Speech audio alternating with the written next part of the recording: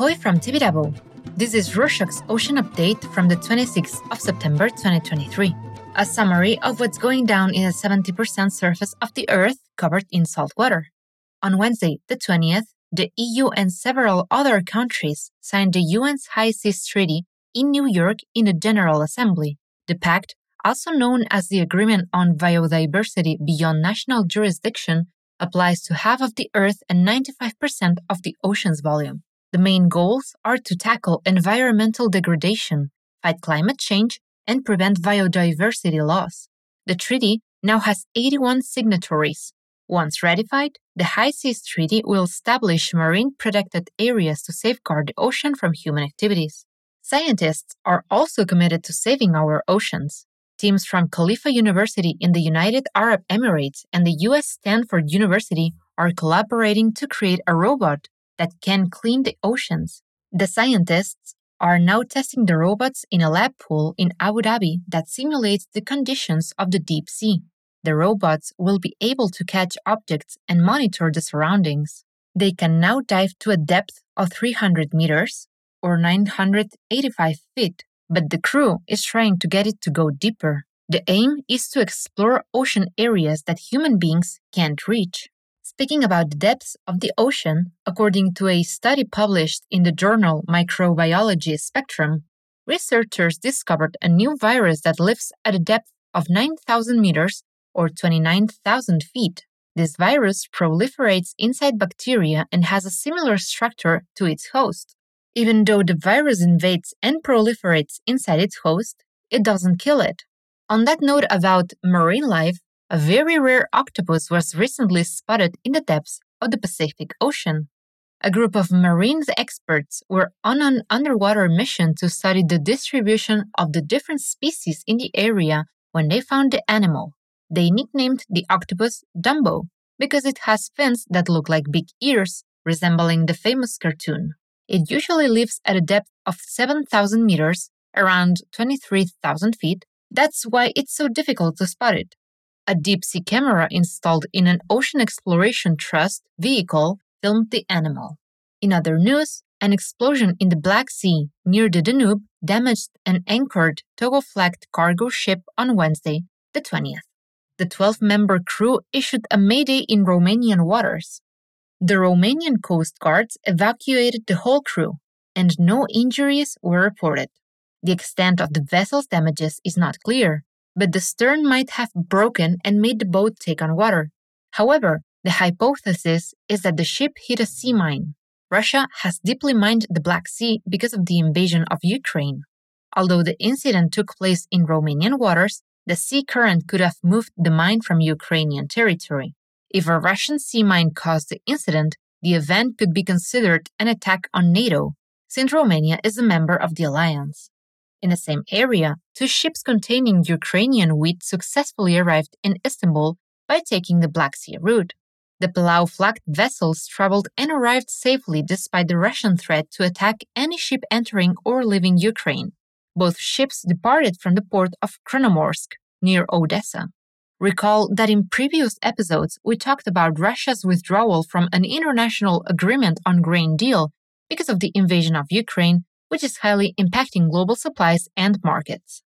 Still on cargo ships, the Australian Border Force confiscated 80 million Australian dollars or 52 million US dollars worth of cocaine hidden in a cargo ship in Melbourne. Over 200 kilograms of cocaine were found attached to the hull of the vessel. The hull looked suspicious, attached to the ship's sea chest with pipes to pump seawater. The vessel traveled from Argentina via New Zealand, then moved to the west and reached South Australia. Richard Chin, commander of the Australian Federal Police, said the authorities are doing their best to catch the people behind the drug trafficking. Clinton Sims, commander of the Australian Border Force, also added that Australia became the target of different organized criminal groups that aim to transport illegal drugs through the country's border via commercial ships.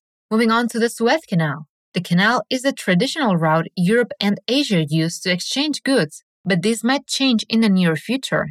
India's Adani Group recently bought Haifa Port, Israel's second-largest port, and has every intention to transform it into an alternative route to the historical Suez Canal. Ron Malka, Israel's former envoy to India, is now the executive chairman of the Haifa Port Company. He announced that his goal was to use the port as a gateway connecting the East and the West. He also mentioned a visionary long-term project consisting of a railway connections between Haifa and the west of Asia through the United Arab Emirates. Can this be the end of a huge strategic power the Suez Canal has held until now? From the Suez to the Panama Canal. According to the canal authorities, the restrictions on shipping mentioned in previous episodes are going to stay in place until next year. Because of the drought, the Panama Canal has reduced the number of vessels that can transit daily from 36 to 32. The aim is to conserve as much water as possible to lift up and down the vessels through the canal. The daily limit is helping, but more than 200 ships were stuck over the last month. Ship owners are starting to prefer different routes to avoid the traffic in the canal. Some news on Norway.